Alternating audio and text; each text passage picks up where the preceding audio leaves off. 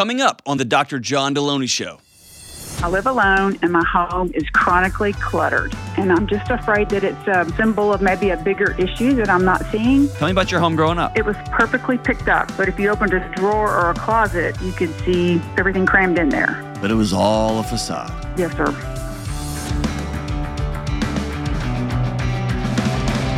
What up, what up? This is John with the Dr. John Deloney Show, the greatest mental health and emotional health and marriage podcast ever recorded. And by ever recorded, I'm pretending I am a news channel where I just make stuff up. And I hope you believe it. And then I'll try to sell you stuff later. On this show, we talk to real people who are going through real problems. And this is true. I actually do that. And I did say do. And I've been walking alongside hurting people for 2 decades. And that's what we do here. I'm tired of the nonsense. I'm tired of all the drama. I'm tired of the 14 steps to a better... Dude, there are hurting people in homes and schools and counseling offices and doctor's offices across the world. And I'm sick of it. And so this show is about sitting right in the middle of it, walking straight into the fire and saying, hey, I'll sit with you. Let's figure out what we can do next. Let's cut through all the nonsense. Let's cut through all of it. I got 2 PhDs. I've been doing this a long, long time, and we're going to figure it out. And I got Kelly. By far your greatest asset. Just kind of like putting a governor on the engine. She makes sure we just keep plodding along and don't go too fast, too furious. Is that fair? It is in a sense, yeah. You make sure we stay on the air. I make sure you don't take us off the air. Here we go. All right, so it's almost Christmas time. Nothing, and I mean nothing, says I love you. And I'm glad I'm related to you, like buying your significant other something, a book about their anxiety and their mental health. So go to johndeloney.com and pick up my #1 best-selling, Wall Street Journal best-selling book, Building a Non-Anxious Life. Go pick it up. And questions for humans. We don't know how to talk to each other anymore, and I got you. Questions for all different scenarios. Taking away all the excuses, put your screens down, stop handing your kids digital babysitters, and let's reconnect as people. So we got the Christmas deck. Let's do this. All right, we've got 2 questions today. So yesterday we talked about what movie was overrated. Okay. So it's only fair that today we're going to talk about what's the all-time greatest Christmas movie? Oh, Nightmare Before Christmas. No question about it. Dude, Tim Burton. And it's a great movie. And like some Play-Doh. Incredible. All-time greatest ever Christmas movie? Okay, fun fact. Never said this on the show before. You ready for this? My dad, one of his childhood best friends, was Randy Quaid. They hung out, and if you can see where I come from, you can be like, oh, yeah, we see that. Way to go. We see the connection there. So they were close buddies, and so I also have to say... Christmas Vacation. That's what I was going to say. Thanks, Christmas Eddie. Vacation. Yeah, Cousin Eddie has got a warm place in my heart. Yeah. There's part of me that wants to say Elf just because it's so it's family legend. friendly. Yeah. And everybody loves Elf. Christmas Vacation, we did let our kids watch till they were a little older.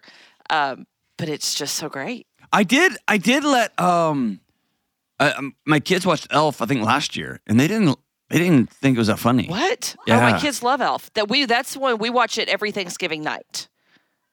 That's like the start to the season. Just to get past gratitude and get right to the give me. Yeah. Yeah, I could see that in your house. But every night, in my in-laws, every Thanksgiving night, we watch Elf. It's kind of everybody's eating and all the stuff's done. Everybody sits down and watches Elf. It's just such a great feel-good movie. How can you not love it? But Christmas Vacation still takes the cake for me. I haven't seen it in 20 years. Is that kid appropriate? Christmas Vacation? Yeah. It's Hank appropriate, not Josephine appropriate. There's some language in it mainly, and right. A couple of like when he's flirting with the girl in the I remember that. Yeah. Okay. All right, fair. All right, so what's next? Is it ever okay to regift? 1,000,000% yes. You know why? Because it's mine. You can't give me something and then lay claim to it forever. Right. My only stipulation is I think you can't re-gift in the same group of people. Like, oh yeah, that's gnarly. If I get a gift from my sister-in-law, I'm not going to give it to the other sister-in-law next Christmas. It has to go to a whole different Christmas. All right, let's group. unwind this real quick. Here's the re-gifting rules. You can't do that. You also can't re-gift something that you got from a previous lover to your current lover. Oh, gosh. No, that's a horrible thing to do. Don't do that. I know, but it could see it being effective. Did you do that? No. Okay. No. Because I never would have thought of that. You came up with it real fast, so that's why I'm just thinking. If I was like, my wife's like, here you go. And I'm like, oh my gosh, it's amazing. You're the same size as the guy I dated before. And he, He loved it, so I thought you would too. Then like, ooh, don't do that. And then the third one is, I don't have a third one. Well, you have to take the tag off of it that says, you don't scratch out. From Dan and yeah. Make sure there's no old wrapping paper still stuck to it with the tape. Act like you did it. But my biggest one is, you just can't do it in the same group of people. Because hey, didn't I give you that last year? I do think, it'd be awkward. fun. Like, I didn't like it, so I'm going to see if this guy likes exactly. it. I appreciate that. All right, good call. Way to go. Questions for humans. Change your life. Talk to your family. Whew, all right, let's go out to Montgomery, Alabama and talk to Help Me Rhonda. Help me Rhonda. What's up? Hey, Dr. John, how are you? Good. I'm pretty much over-caffeinated this morning. I'm a little bit... I can tell a little bit. I was snorting it off my counter. So what's up? Nice. Well, I'm totally fangirling right now, first of all, because I have so much respect for you. So thank you. I thought I needed to talk to somebody about this topic, you are the first person that came to my mind. Well, that makes me feel good. Thank you. You're welcome. So my husband is in a job that the job is very fulfilling for him, but the management is horrible. And therefore, it makes him in a horrible mood. And it's literally starting to affect our marriage. And I don't know what to do to help. Ooh. Okay, can I blow up this whole paradigm? Sure. All right. Are you comfortable saying what his job is? He is a maintenance supervisor for a large religious organization. Ooh, he works for Jesus. That gets dicey. Mm-hmm. All right. Mm-hmm. Okay, so... And you should know he's a preacher's kid, too. This might play into your opinion. 1,000% it does. Yeah. Oh, that makes it even easier. So, here's what we're going to do. I'm just going to say men, but I know there's men and women, okay? But for this case, I'm just going to use the word men, so everybody just take 30, 40% off. Okay. Men go to war. Men clean sewers. Men clean body parts off of walls. Men are proctologists. Men give colonoscopies. Okay. Right? They do all sorts of things. And I know women do all those things too, okay? But in this case, we're talking about your husband. The problem is not doing the job. It's not even the management of his job. I don't want to blame the job or his boss for how he chooses to treat his family. Okay. And how he chooses to treat himself. Now, here's where that gets really uncomfortable inside a home. It's actually... I'm already uncomfortable. I know. You know why? Because it's easier for you. You can sleep better at night blaming his boss. Ew. But it's real tough to sleep when you go, oh, wait a minute, you're making this choice. And so I think we have had this collective wacko idea over the last decade, last 15 years, simply because we've had some wild economic windfalls. Right? We've created wealth over the last, we borrowed it actually, but we've created wealth over the last 10, 15 years. It never existed in the world, right? Mm-hmm. And so because of that, we've started blaming all of our uncomfortable moments on the job, how hard it is. The boss is mean. Bosses have always been mean. What suddenly changed is people stopped doing the things that they needed to do to be well when they walked in that front door. Mm-hmm. See what I'm saying? Oh, yeah. So, if you go, the problem is not how hard his job is. The problem is not how much of a jerk his boss is. I'll get to the jerk bosses in a minute, okay? Because that is a problem. I don't want to blow over that. But I want to put the way he treats his family and ultimately his bad mood, That's his to own. And that's terrifying for you. I do not want that to be true. But it is true. His boss is not walking in the front door and slamming things and screaming at you and cracking open a beer and saying, hey, I don't even care. That's not his boss. That's your husband. Now, in all fairness, he does not do that. He's just super grumpy. I'm just making it up. It'd probably be better if he did have a beer, right? He might be less grumpy all the time. Maybe.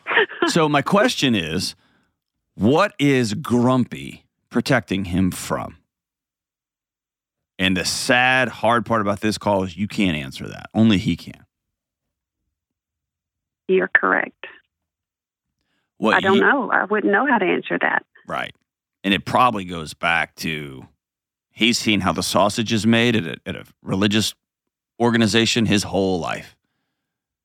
Mm-hmm. And if you work back there for a long time and you don't do things to protect your soul, it can get real gnarly.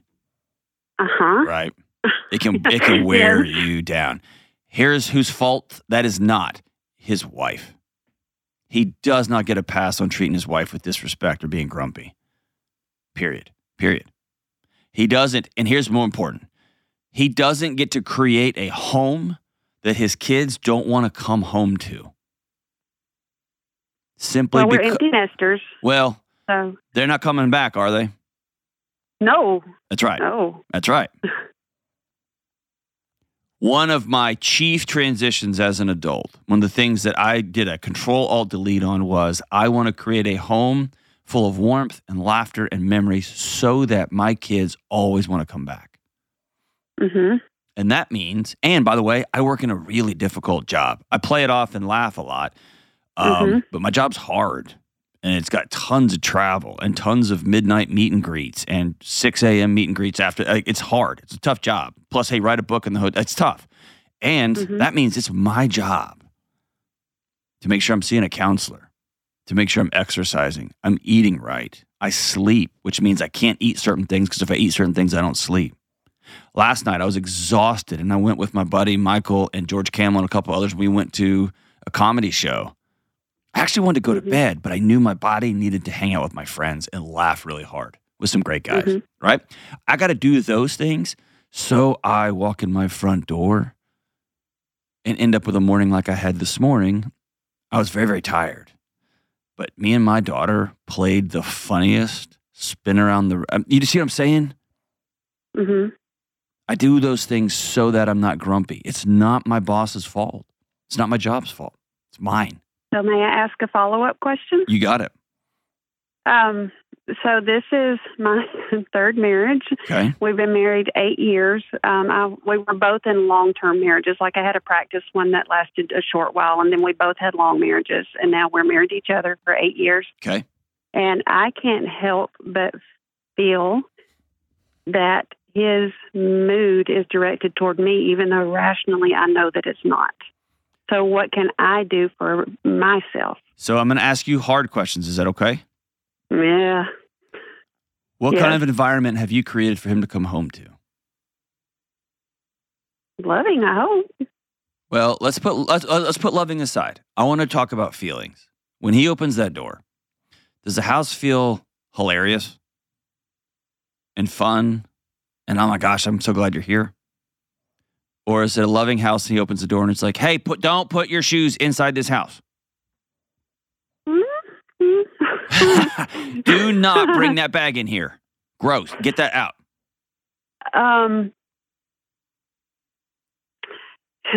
So I'm not saying that he should bring his shoes in.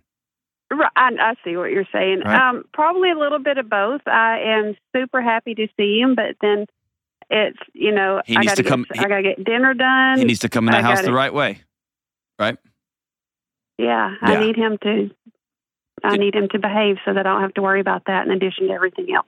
And nothing makes me more grumpy than when my mom starts lecturing me. I knew you were going to say that. I knew you were going to say that. Quit being his mom. Quit being his mom. What does that mean? Hey, that doesn't mean that he just stomps mud through the house. Mm-hmm. What that means is you take him out for breakfast and you say, hey, We're 8 years in. I want this to be my ride or die. You are my ride or die. Mm-hmm. And he is. I know. When you bring mud in the house, like when the house is unclean, I feel unsafe. I feel like I'm failing you. I feel like I'm failing our marriage. I feel like I got one job and I'm not doing it right. Mm-hmm. It honors me when. That's different than I told you, right? Or even if you don't say the words I told you, he can feel that tone all over your body language when you go pick up his shoes and throw them out on the front porch. And again, I'm just making stuff up, right? Yes.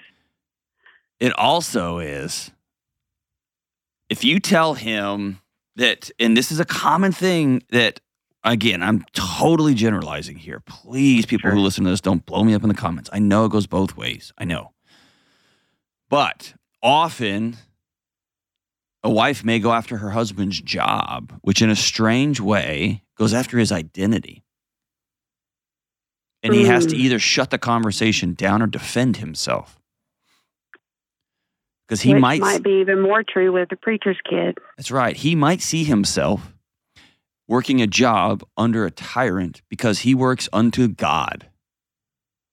And part of his calling since he was 0 years old is to have a miserable life on behalf of something bigger than himself so that everybody else can worship.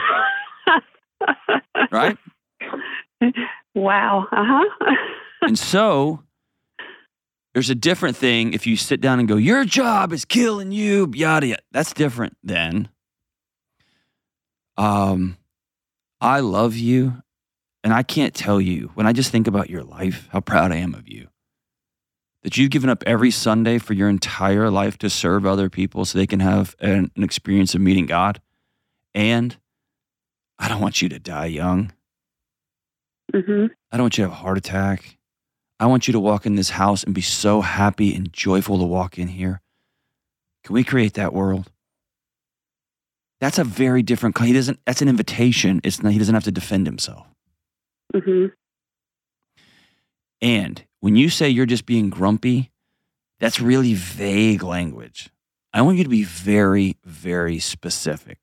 When you yell, it scares me to death.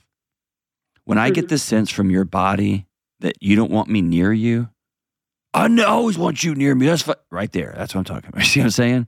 Mm-hmm. The way exactly. The way my wife put it was, John, you have a nuclear reactor in your chest, and I can, all whole house can feel it. Mm-hmm. And we all want to come closer to you, but your body's telling us to get away. And I had to go deal with that. I had to go sit with a counselor and say some hard stuff. Mm-hmm. And like happened this morning, I'm starting to say a new sentence that I haven't said ever. And that was to my daughter, Josephine. Get off me. I got to go to work. Because she can't stop being around me now. Because that reactor's disassembled.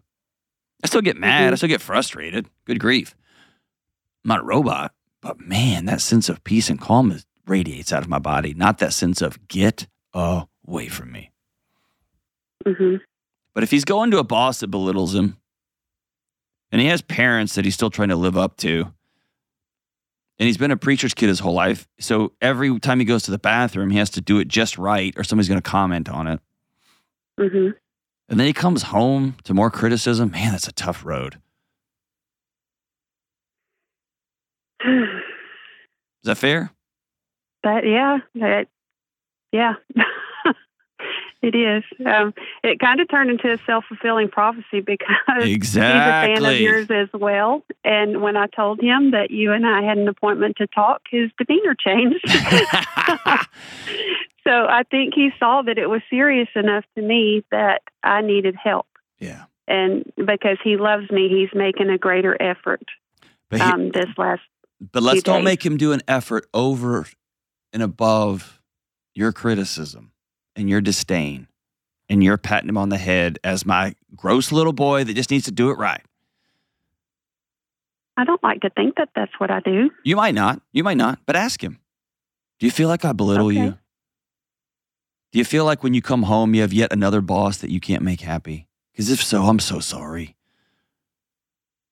That's a good question. I've talked about this more recently, publicly for the first time. Here's the question that changed my marriage. how do me and my wife want our home to feel like when we walk in the front door? For her, here's a couple of things that she asked me to do through tears.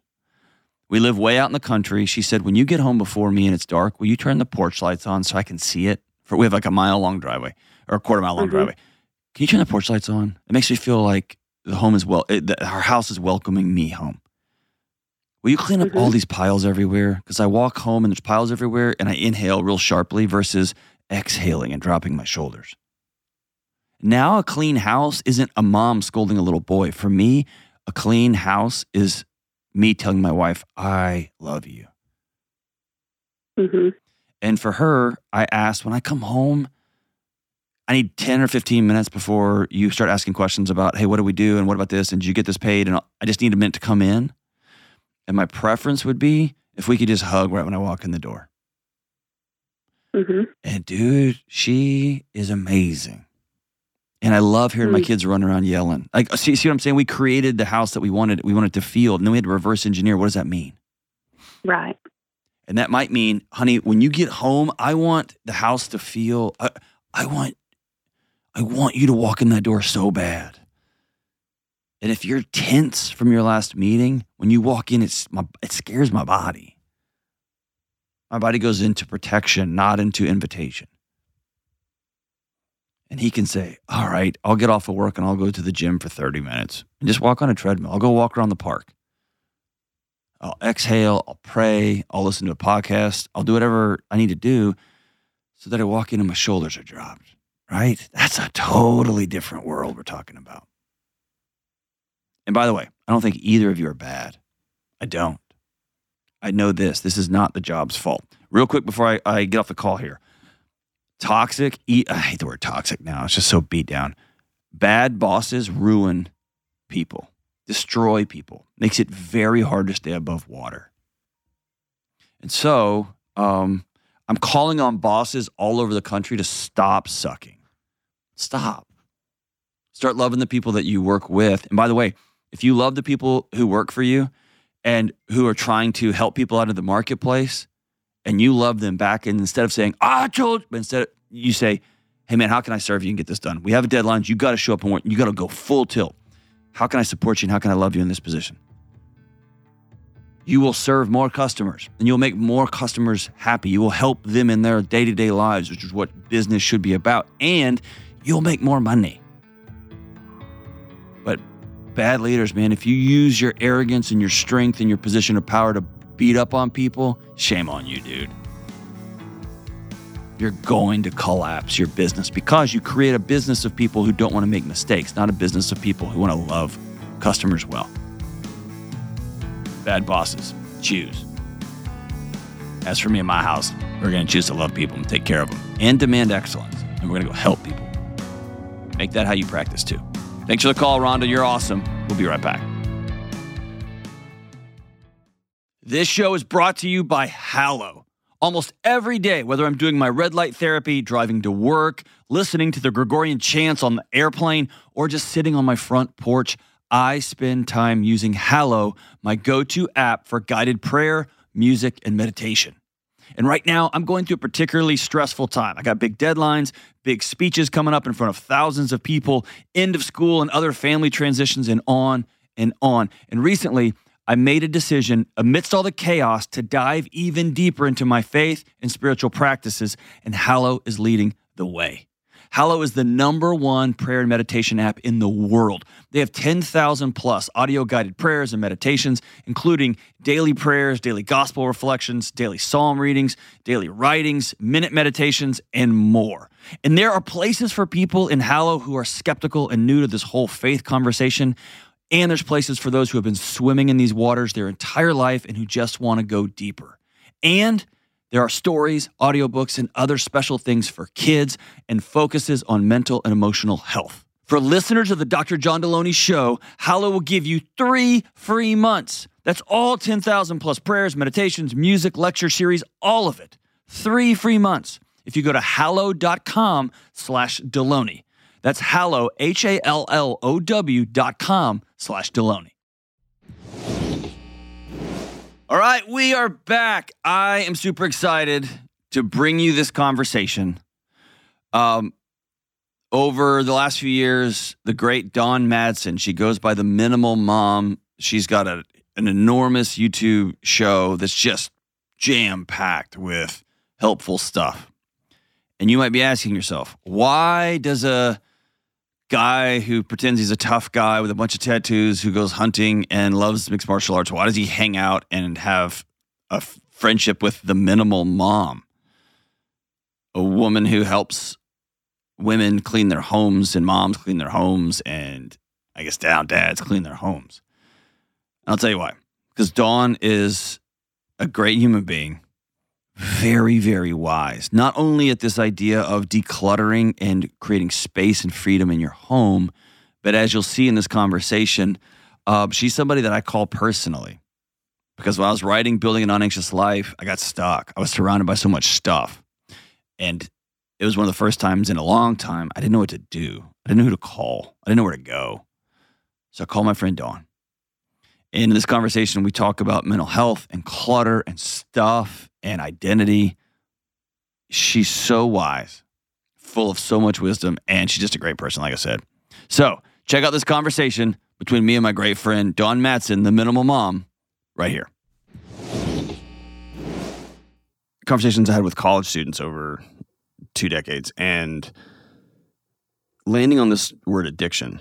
And so when I think of addiction, they've told us for years it was a moral issue, right? If you're addicted to something, it's because you're terrible, you're bad. And then it shifted to, well, it's actually, we got a picture of somebody's brain, and so we found it's an addiction. It's a disease, right? Right. And now the conversation has shifted to, no, addiction is your body trying to solve for the madness that it's in, right? Whether that's old trauma stuff or whether it is something hard or tragic or abusive that you're sitting in the middle of, addiction works, right? Until it doesn't, until it kills you. Yeah, right. Right? And so you and I have talked offline, and I haven't talked about this very much publicly, but I can be so good about my diet and so good about exercise and so good about plugging in with my kids and so good about like working hard to be a good husband. There is something protective about the chaos that is all the clutter in my life. And I think I called you during writing the book when I stumbled on some literature about anxiety and clutter, being surrounded by stuff. And a brain that's designed for scarcity has found itself in the 21st century surrounded by just stuff all the time. And I don't know what to do. And you and I've talked, like I've sit there in my house surrounded by the stuff and getting rid of it feels like I'm losing a part of me. And the definition of addiction is repeated behavior despite increasing, mounting negative consequences, right? And I can't stop. You know what I mean? And so I don't understand this connection between clutter and addiction. And we've tossed it off as mental health disorder. I don't think that's it. I think it's something deeper than that. That I'm wrapped up in these things. Help me, please. Right. Well, and we like to call it identity clutter. And so you're absolutely not alone. I think this is something many can resonate with. For some, it's books and guitars. Teachers, especially, they find a lot of identity in books. They're also in the academic world. Craft supplies, workout gear, hobby things. We're constantly trying to show the world, look, this is who I am, right? And you've said this before. Your books, look how smart I am. My books say that, right? And so what if you take all my books away and my guitars and my craft supplies, then what's the world going to think of me? And that's not wrong though, right? Like you talk about this. In a tribe, we need to look successful so we don't get left behind. So that's why I want brand name clothes and a nice vehicle. It's not wrong that we want to look successful or we want to look cool. We want to fit in. So my body's doing right by itself. It's not wrong, right? The problem is for most of us, so I like to talk about this as inventory. So everything in our house is inventory that we have to manage. And for women, I think we have to manage more than men, honestly. And so everything is inventory. And so many of these things are useful, they're helpful, they're making our life easier, but it's all inventory that we have to manage. And so we can have a certain amount of books and guitars, and that's great. They're useful, they're helpful. You can go down to your basement, hang out and jam until it gets to the point where it's not. And so it's kind of like this scale tips, right? And you're like, no, I don't go down there and feel inspired and I just want to hang out. I feel stressed because there's way too much inventory down there.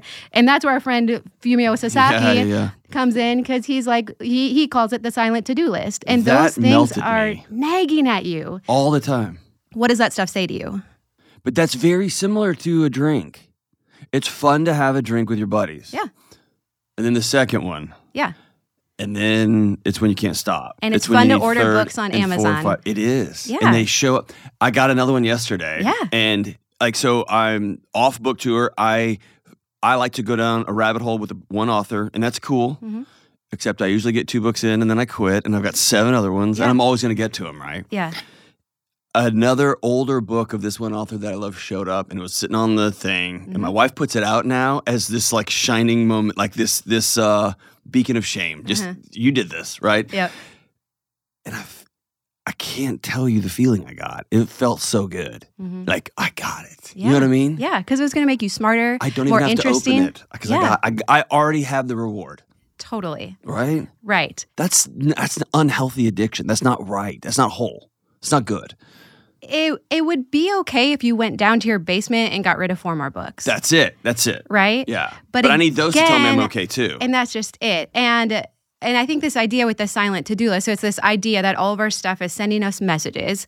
Read me, play me, take care of me, organize me, don't let me get wrecked. And Fumio will even say the longer we've neglected something, the louder the messages get, right? Gosh. What a loser you are because you have not read me, you have not taken care of me. And it really represents these broken commitments with ourselves, right? Lies to yourself. Totally. That's addiction. I said when I bought that book I was going to read it, or at least skim it, right? And I have not even done that.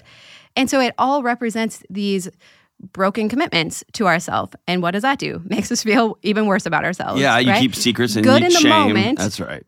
Right. But what do we do? Right? Because we're still here with all the books. Yeah, I think it's, my tendency is to skip over this part, which is the discomfort with the only path I can see forward for me is submitting to like, I'm powerless here, right? It's that very old, it's that old 12-step thing. Like, I outsource my identity to books because they make me feel like I'm smart. Mm-hmm.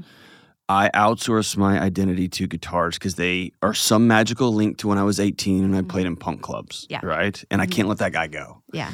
I outsource myself to the fanciest hunting gear because I've convinced myself that if it all goes down, I'm all right. I'm that guy, right?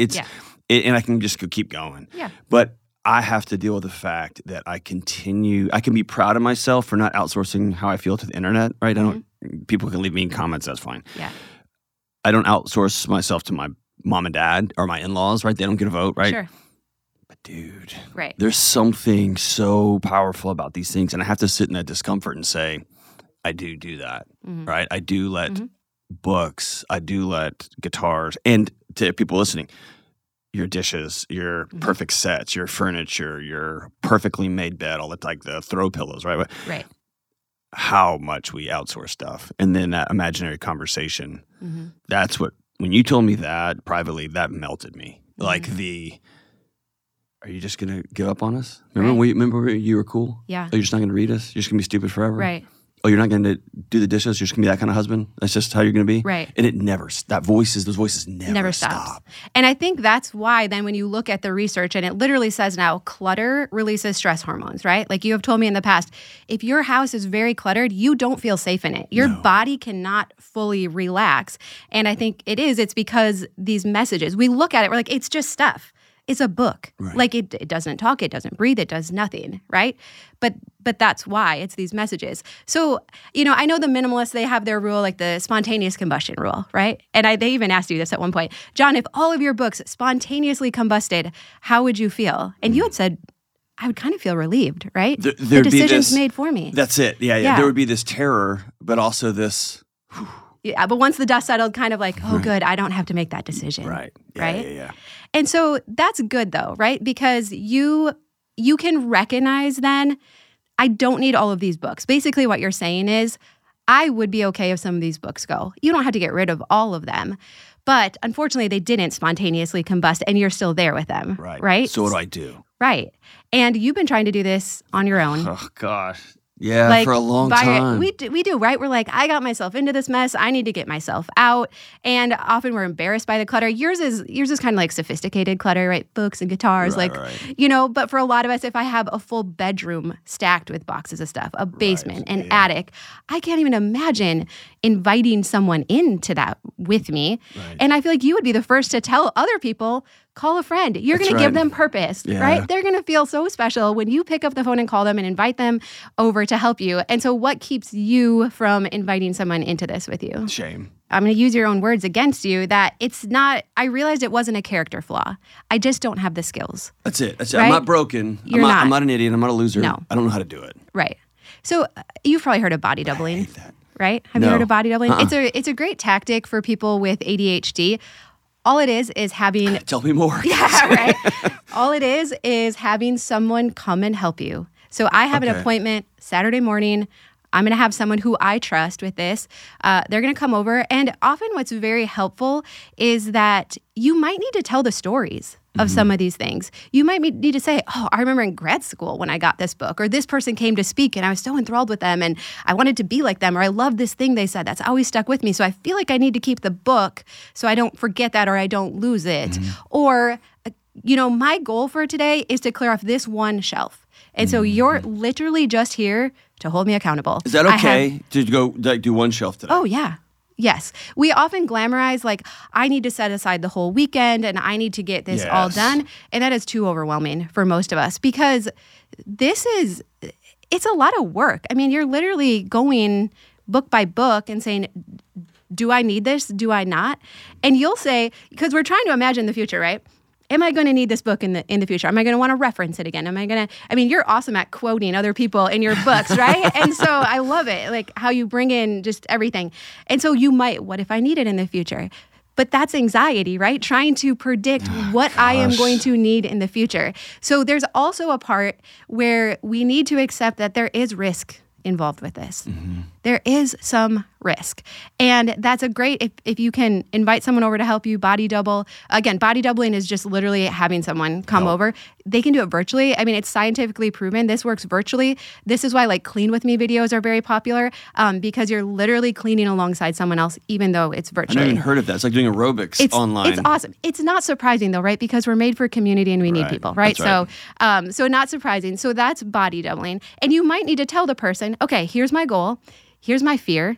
And you need to tell me it's okay. We don't want to invite someone over who's like very creative and like, oh, you might want to keep that for someday. Right. You're fired. Like you don't work for this. And so you might need to tell them like, hey, there is some risk. We don't know for sure if I'm going to need this in the future. So just remind me if I hold something up and I'm kind of going back and forth, if I'm going back and forth, it's a sign I don't need it. Right. If it's not a clear yes, it's a no. And so that sounds like a good like Instagram maxim, but that's real. It is real because we only use 20% of the stuff in our house. As Americans, we only use 20% of the stuff in our house. But we have to acknowledge, and this is where I think sometimes people oversimplify it, is that there is risk involved with this. So I grew up on a farm in Minnesota. My dad was phenomenal. So when you're on a farm, there are things going wrong every single day. Correct. All the time. And my dad, it was so fun because he would see each thing that went wrong as a problem that needed to be solved. He didn't get frustrated. He was like, how are we going to do this? And if his initial fix, what he tried to do, didn't work, he was like, I guess we got to try something else, right? And so I grew up in this environment where it was okay to make mistakes. It was okay to try. And not all of us grew up in that type of environment. Right. And so 8 years ago, when I have 4 kids, ages 4 and under, my house is a disaster. And I'm like, this sucks. Like, I am not enjoying being a mom. This is not the picture that I thought this was going to look like. Nothing like it.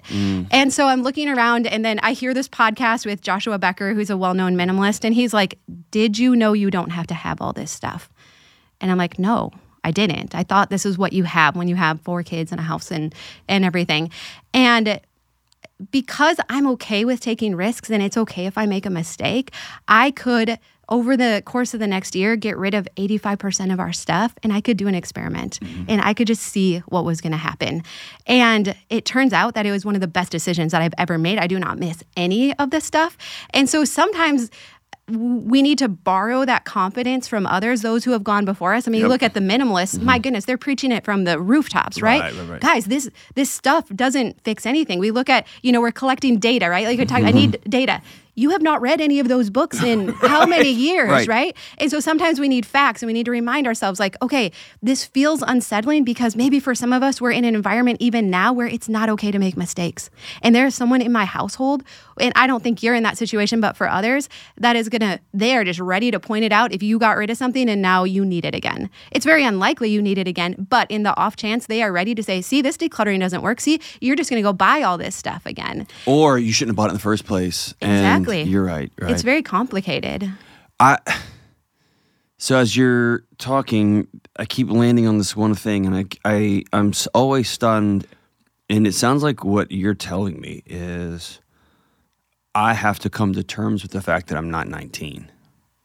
And what I have to do is grieve that gap, right? Like I'm not 19, and there's not a chance that some band's going to call me. That ship has sailed. That doesn't mean I can't play guitar, and it doesn't mean that I can't jam with my son and my daughter and have fun. Yeah. But I have to let that part go, and that's hard. But again, I think that's where inviting someone else in it, we need to tell our story, right? We need a big part of grieving is someone else witnessing it. That's right. That's it. You have to say it out loud. And so to invite someone over and to say, hey, I got this guitar when I was this old and when I had this dream. And so this is hard for me to let go. Like, let them know that. Here's the other problem. I've only recently started not just like trying to make enough money to have groceries. Yeah. And so these things aren't old relics. This is me trying to recapture. Yeah. This is new money, right? This is stuff like I'm using current money to buy 18-year-old dreams. Yeah. The guitar that the kid never could afford when I was playing. Yeah. Or the shoes I couldn't have. And I have to let go. If I have like one superpower when it comes to like writing and stuff, it's a freakish ability to remember there's one line in this one book that I read 9 years ago, and I'll find it. And I have to let that superpower go. Because there's this one recipe that one time, there's this one dish that everyone laughs at when they come over. And I think we all hold on to that thing. Yeah. And suddenly it's not a superpower. It feels like it is, but it's not. Yeah. You know what I mean? It's not. It's pretend. Yeah. And so that's, again, where we can have someone to witness it. We go a little bit at a time. So again, we're not going to try and declutter all your books in one weekend, because what happens if you will do, even if you say, I'm going to do 10 books today, is you start to gain confidence in yourself and you start to say, hey, I got rid of those 10 books and I didn't actually miss them. The world didn't end. Yeah. No. And then I got rid of 10 more and now there's 100 gone and it actually feels better down here, right? I feel like I can start to relax a little bit. I don't walk in this room and think, oh, I need to do this and I need to organize these and I need to dust these and I should read that one, right? And then we realize the silent to-do list is quieting down. I can start to enjoy this space how I'd hoped. But that's where I think doing it gradually, we gain that confidence in ourselves so that we do trust the decisions that we're making. One other thing, don't start with identity clutter, sentimental stuff, the hardest stuff. Start in your kitchen. See, I think the rest of your house is probably pretty simplified. Don't start, on the spectrum, this is the hardest stuff. You are working through the hardest stuff right now. So it can be helpful to start in other areas of your home, your kitchen, your clothes, stuff that's more easily replaced. Clothes might be. She said this morning there's a stack of T-shirts, and she said, hey, we've exceeded the number of hangers. She said, it's time to... and she goes, or you can go buy more hangers. And that's always her, you can go buy more hangers, or you can. And dude, I'm hoping you'll make the right decision. When I just go through these shirts, it's I love that one. I can wear that one. And it's insane. It's not rational, right? Right. Oh, man. All right. So I'm going to take from this two things and tell me if I'm crazy. The clutter, the stuff, is almost like, it's the gas light on it's the engine light on the car. It's not the problem. It's this sense that I'm using other stuff to try to feel good about myself. That's number one. And number two, you weaponized my own words against me. I can't do this. I gotta say I can't do this by myself. And I need to get somebody else to help me. Yeah. Who will be honest with me. Which for me is probably gonna be my wife. And if I can't think of a greater aphrodisiac in my home if I was to be hey, would you sit with me for like 4 hours, help me get some of this stuff out? I can't even tell you what that would be in our house. You know what I mean? Right. Gosh, I just have to do it. But again, small piece. That's right. $10. I'm just going to start But tell me if this fails. It feels like it fails, and I feel like I try it, but I feel like it's also like a little blankie that keeps me warm. Is I'll put stuff in a box and then I put it in the attic and say I'm gonna practice. I think it's got to go. Yeah, I think you need to just fully get it out of your house. You need to complete it, get it out. That's the only way you're actually going to build trust with yourself. That's it. Yeah, because I know it's fully kind get of it out still of the house. Yeah. No safety nets with You're it. right on that. Yeah. Yeah. Okay. Well, thanks for coming by and helping. Yeah. All right, we're back. Let's go out to Little Rock, Arkansas, and talk to Tracy. What's up, Tracy? Hi, Dr. John. Thank you for taking my call today. Of course. Thanks for calling. calling. Your show. Thank you. Yes, sir. And I love your show, and I just got your new book, Building a Non-Anxious Life. I haven't read it yet, but I have it. Very cool. Okay, here's my problem. I live alone, and my home is chronically cluttered to the point that I really won't let anybody in my home.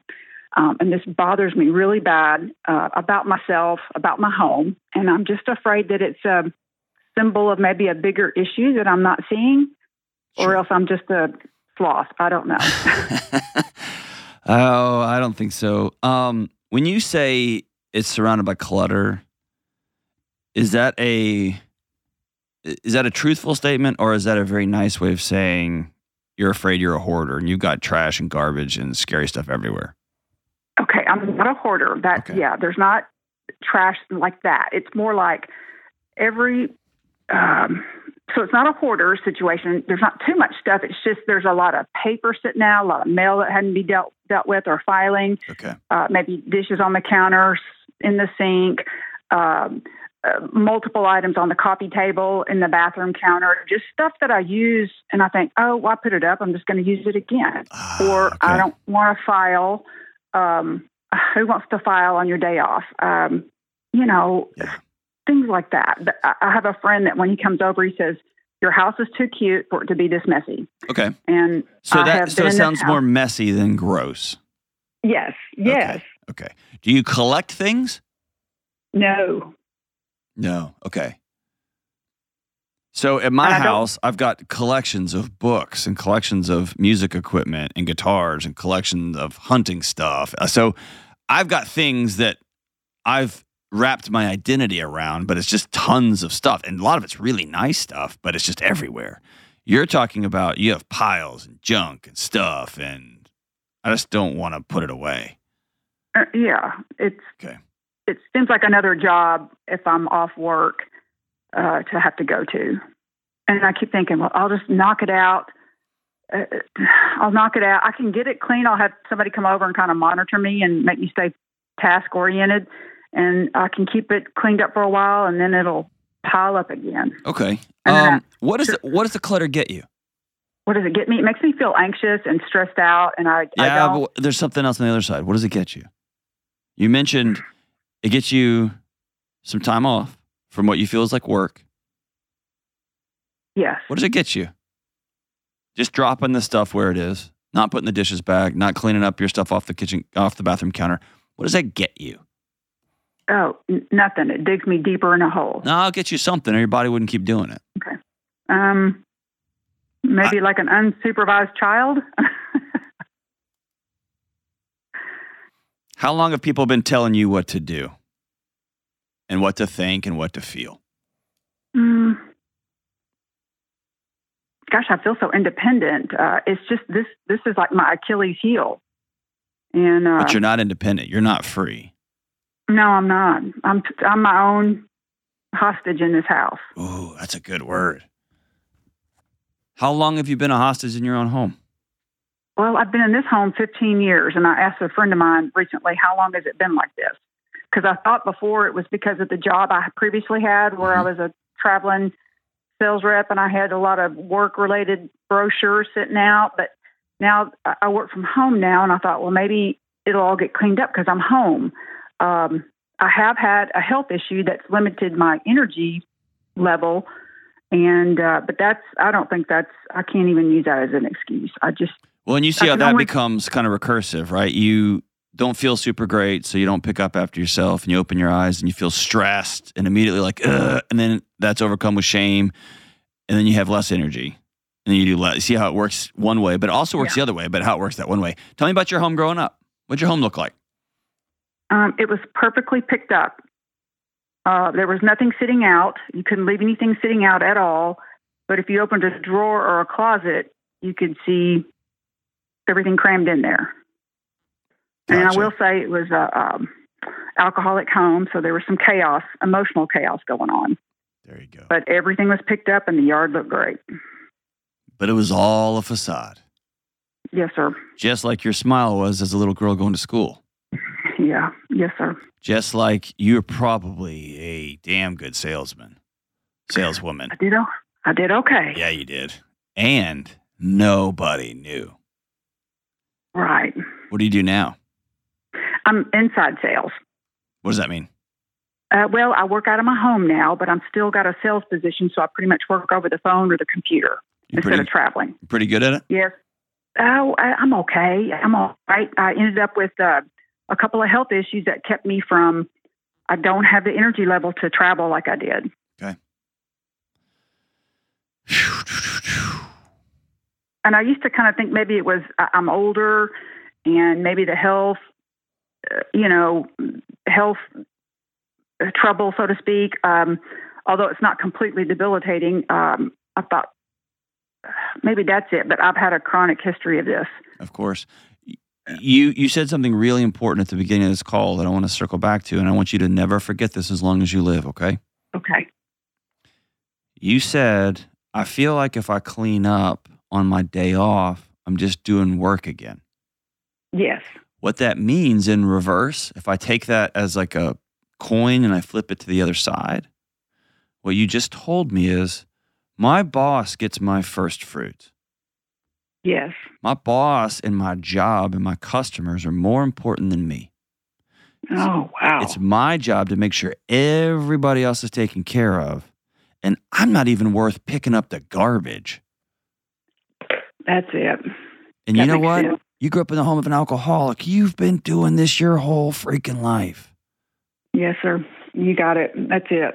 Wow. And listen, you have to flip that around and say, I can only serve my boss and my customers and my family and my kids and my friend if and only if I'm whole and okay.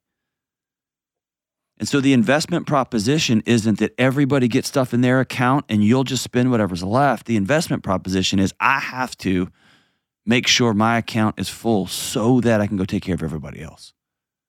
Okay. Are you a Christian? Yes, sir. There's a reason Jesus pulled away and went and sat in the desert and prayed so that he was anchored in and he could rappel off the edge and go be what everybody else needed. Uh-huh. And you're doing it the opposite. You're right. Wow. I knew I couldn't see it, but you put it into perspective for me. Here's the hard part. It's hard to reverse this. And the cool part is it's super doable. Okay. All right. I'm going to walk you through a couple of things that I think will help immensely. Is that cool? I'm ready. Yes, all sir. Right. I'm ready. I want you to, are you creative, crafty? Not really, but. Do you have a friend who is? I could, yes, yep. All right. I want you to get a friend, and I want you to pay him $25 or $50 or something to make you a sign. Get one of your buddies who's like one of those woodworker nerds who knows how to woodwork everything, and they're great at it. Get one of those friends, okay? And I want them to make you a sign that says, don't forget to remember. Okay. And I want you to hang that sign up in your living room right when you walk in the door. Okay. I also want you to get that and write it on a piece of paper or something, or have a small sign that you hang from your rearview mirror or put it in your car. Okay. This was step one for me changing my life. Okay. Here's why. In the moment, when I'm starting to walk in with a handful of like a wrapper from some food I just ate and a whole bunch of books and the mail and my backpack full of junk, I drop it down. And then I go to the sink and I grab something to eat and I just drop the dish in there. And I literally don't see it right then. Yes. Okay? I'm just going from thing to thing to thing, and I'm tired. I just want to sit down. It's when I get back up from sitting down or get back up from watching that show or get back, even if I'm trying to do something good, I get back in the house from that workout and I see all the piles of stuff. And my first thought is, you're disgusting. What a loser. Yeah, I did. Same team? Uh-huh. Okay. Mm-hmm. The phrase, don't forget to remember, has been transformative for me. Here's why. I see it in my car. I don't have it there anymore, but I used to have it in my car and I used to put it up in my house. And as I was getting out of my car, I would see it right as I'm getting out, and it would say, don't forget to remember. Here was what I was reminding myself. Don't forget to remember how good it feels to get into a clean car. Okay.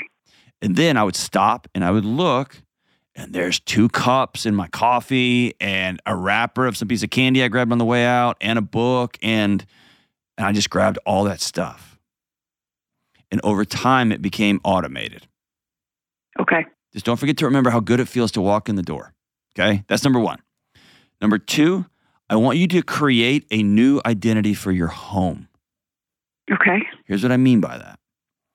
Very similar to the first call in today's show.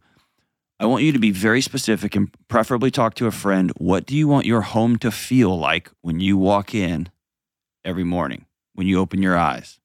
What do you want to feel like? Not what do you want to look like, feel like. Airy, light, calm, joyful, fun, whatever it is. But I want you to start there with an identity for your home. This is my safe, warm, fun, laughter-filled place. Okay. And so what has to be true so that this can be warm and laughter-filled? I got to throw that crap away. Yeah. But if you start with, all right, every day I'm going to throw all the trash away, that will last for about 4 days. Yes. In my house, my wife told me years ago, when there's piles, when there's stuff everywhere, I can't breathe. Like, the way she described it is she inhales real sharply instead of exhaling. Yes. And so I know that when I pick up my stuff, I'm telling my wife, I love you. See how much different that is? One is an identity. Yeah. One is a bunch of chores. And so if your home is a warm, joyful workspace / retreat center, then crap doesn't come in the door. Right. I'm not bringing McDonald's wrappers into this warm, safe, lovely space. This is my retreat center. The same as, like you don't put motor oil on your toothbrush. I'm not putting that in my mouth. Okay. I'm not bringing this in my house. That's not who this house is. That's not who we are here. And that means I might sort mail in the front yard and just throw it all away. I'm never going to get on AARP's elite program. I'm never going to do that. So I'm not even bringing it in the house. Yes. I'm never going to buy another couch on a credit card. Like, I'm not. So that doesn't come in the house. It just goes right in the trash. See what I'm saying? Got it. Yes, sir, I do. All right. Number 2. I wish this wasn't the case. This is what I had to do. You got to get a friend. Okay. And as my friend Dawn Madsen, the Minimal Mom, goes by, and I would strongly recommend checking her stuff out. Minimal Mom. I'm not telling you need to be minimalist at all, but she does a great step-by-step. Most of us, when we try to declutter, we go after everything all at the same time. You just said, I just want to knock it out. Yes. Your body and that's not happening. It gets overwhelmed and it shuts it down. Yes, exactly. And then when it starts to shut down, Netflix is like, I got you. Yes. and you just sit down there and turn it on, right? Exactly. Oh my gosh, how do you know me? Because I'm you, right? So here's what we do. We get a friend and we pick one room. And we might only pick one wall of one room. Okay. I'm just going to clean this wall off. I'm going to get all the stuff off these shelves. I'm going to get all these books out of here. I'm going to get rid of all this stuff. Because my identity is warmth and laughter and joy. Not, look how smart I am because I read these books. And yours might be fill in the blank, right? Whatever it is. Okay. Okay? But get a friend and say, hey, we're going to do one room and then I'm buying coffee. Okay. Cool. We're going to do one half of one room, then we're getting coffee. And they're going to want to push you. I'm here. Let's just go to the next room. Nope. That's what we got. Okay. Okay. We'll make it a process. We'll have some fun with it. Here is the third thing. This is from Fumio. Is it Fumio Sasaki? I think it is, a Japanese minimalist. It's amazing what he said. He said, all of our inanimate objects in our home are having a conversation with us 24/7, 365. Mm-hmm. And so when you walk in the door and you see the pile of mail, it's quietly whispering, hey, Tracy, are you going to open us? You're just going to leave us here in this pile? Think of all the good deals we got. You're going to pay full price for that? I bet we have a coupon in here. What if your old boyfriend from high school finally wrote you back and said he loved you? Right? All that. And we don't realize that the dishes are like, are you seriously not going to clean us up, you slob? You freaking lazy slob. Are you serious? Yes. Right? And so what I want you to start doing is talking back. Okay. I am going to put you away dishes. Ha-ha. Or I'm watching a show. I'm not lazy. I worked my butt off today and I'm struggling with some health issues. I'm going to watch this show. And then at 6:32, I'm getting up and I'm cleaning you up. I'm putting you away. I can do that. Okay. That sounds better than what I've been saying to myself. Yeah. Well, here's what you've been doing. You've been talking to Tracy, not to the stuff. Mm-hmm. Right. And you got stuff in your closet that one day you're going to lose the weight or one day it'll come back in fashion. It's not, Tracy. It's not. It's not. No. It's time for it to go. And you're going to have a friend that's going to go through your closet with you. And you're going to buy them coffee. It'll be hilarious and sad. You might cry. It's going to be all of that. Okay. Okay. Here's the last thing. All right. Stop talking to yourself like that. Yeah, that is the last area where I've really haven't handled the negative self-talk. I didn't even realize I was doing it until we had this conversation. It never stops. You are so mean to my friend Tracy. Mm-hmm. And if you walked outside in your front yard and heard a neighborhood guy talking to his daughter like that, you would. Oh, I'd come unglued. I know you would. So treat Tracy. It's the reverse golden rule. Do unto others as you would have them do unto you. Okay. You take care of others, but you don't take care of you on the inside. So at least treat yourself as good as you would treat a stranger. Okay. Fair? I can do that. Yes, sir. Oh, my goodness. Okay. And I can follow the 6 daily choices. And ta-da. My promise is if you'll go through those 6 daily choices and begin to address those, you're going to have less and less room for trash in your house, for garbage, just nonsense, because your whole system will lighten up. That's what I've been trying to go minimalist for a long time because of that. No, that's like somebody just got a knee surgery, getting rid of your crutches. Don't do that. Okay, you're right. You might get there eventually, but people who just go scorched earth and get rid of everything in their house and that stuff has become an important part of their body, trying to keep them safe and well. Okay. Dude, you just go to the next vice. Okay. That's why you go slow. And that's why you go with somebody and you process it and you feel it. Okay, and I can do that. You'll see your buddy's face. You'll see your buddy's face, and they'll be like, "Oh my gosh, what is all this crap?" And you'll feel embarrassed. I want you to put your hand on your chest, feel the embarrassment, feel it. Okay. And go, "Yeah, I'm getting better." Yeah. I wasn't okay, but I'm on the way. After you get this whole thing cleaned up, I want you to take before and afters. Okay. Will you send them to me? Yes. I'll be so happy. It's going to have to be in sections. Piece by piece by piece by piece by piece. We're going to do it in sections. It's going to be amazing. Tracy, I'm super, super proud of you. And by the way, this will be 2 steps forward, 4 steps back. 5 steps forward, 3 steps back. We're going to slowly make our way to this. Okay, this is a lifetime of you putting everybody in front of you. You're going to have to practice over a period of time. Finally loving Tracy enough to say, no, I'm not working on my day off. This is my first day of the week, and I work for me first. So I take care of me first, and I make sure my home is the safe, wonderful, warm retreat I want it to be. Then my boss gets what's next. We're going to flip this whole thing around. I'm so proud of you. You're awesome, Tracy. We'll be right back. Hey, what's up? Deloney here. Listen, you and me and everybody else on the planet has felt anxious or burned out or chronically stressed at some point. In my new book, Building a Non-Anxious Life, you'll learn the 6 daily choices that you can make to get rid of your anxious feelings and be able to better respond to whatever life throws at you so you can build a more peaceful, non-anxious life. Get your copy today at johndeloney.com. All right, to wrap up today's show, Nate Dogg, behind the screens, picked this band. And I said, who is this band? And he said, they make pretty music. We need more pretty music in the world, especially from a guy that mostly listens to Pennywise, and I prevail. So good for you. Not true. No, that's me. Oh, you. Okay. The Cinematic Orchestra. Song's called To Build a Home. It goes like this. There's a house built out of stone, wooden floors, walls, and windowsills, tables and chairs. Sounds like he's just going through all the parts of a home. That's kind of cool. It's like Architectural Digest. Wooden floors, walls, and windowsills, tables and chairs worn by all the dust. There's a place where I don't feel alone. There's a place where I feel at home.